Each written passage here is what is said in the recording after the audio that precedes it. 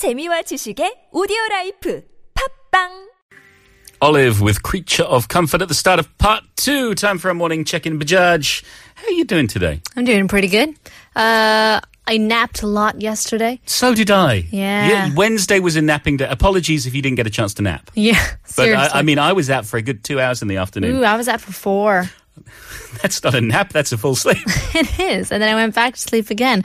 Had some dinner, watched an episode of some TV. Okay. Went back to sleep. You have a great talent for sleeping, Bajaj. I do. It has to be Wednesday or Thursday. That's when the sleep builds up. Yeah, I think it is. You work yourself up because you have a good time over the weekend and maybe you have too much of a good time. You're too busy running around doing fun things, meeting fun friends. And then Monday you work hard, Tuesday you work hard, and you get to Wednesday and you're feeling a little bit of a lull. That's right. It's the hump. Okay, but you're feeling better today? I am refreshed and ready to listen to the beautiful Vanessa's voice is getting better and better. Like it's soothing, you know? You're getting used to it. I think she's become like a little bit of daily medicine. Yeah. Making us feel good in the morning. That's right. You ready for a little morning mindfulness? I am. Well, here is Vanessa. Thanks, Paul and Benita. Agamemnon said, always do your best. What you plant now, you will harvest later. Do your best to be kind and gentle with yourself. To be kind to yourself. To be kind to others. To be loving. To practice love. Self-love. To be patient. Especially in moments where your energy is fragile.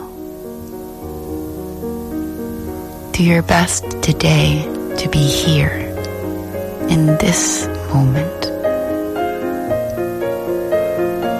on this day, at this second. Take 5 slow, deep breaths.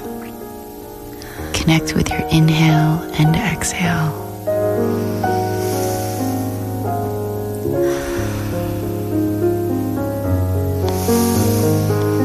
Feel your chest rise and sink.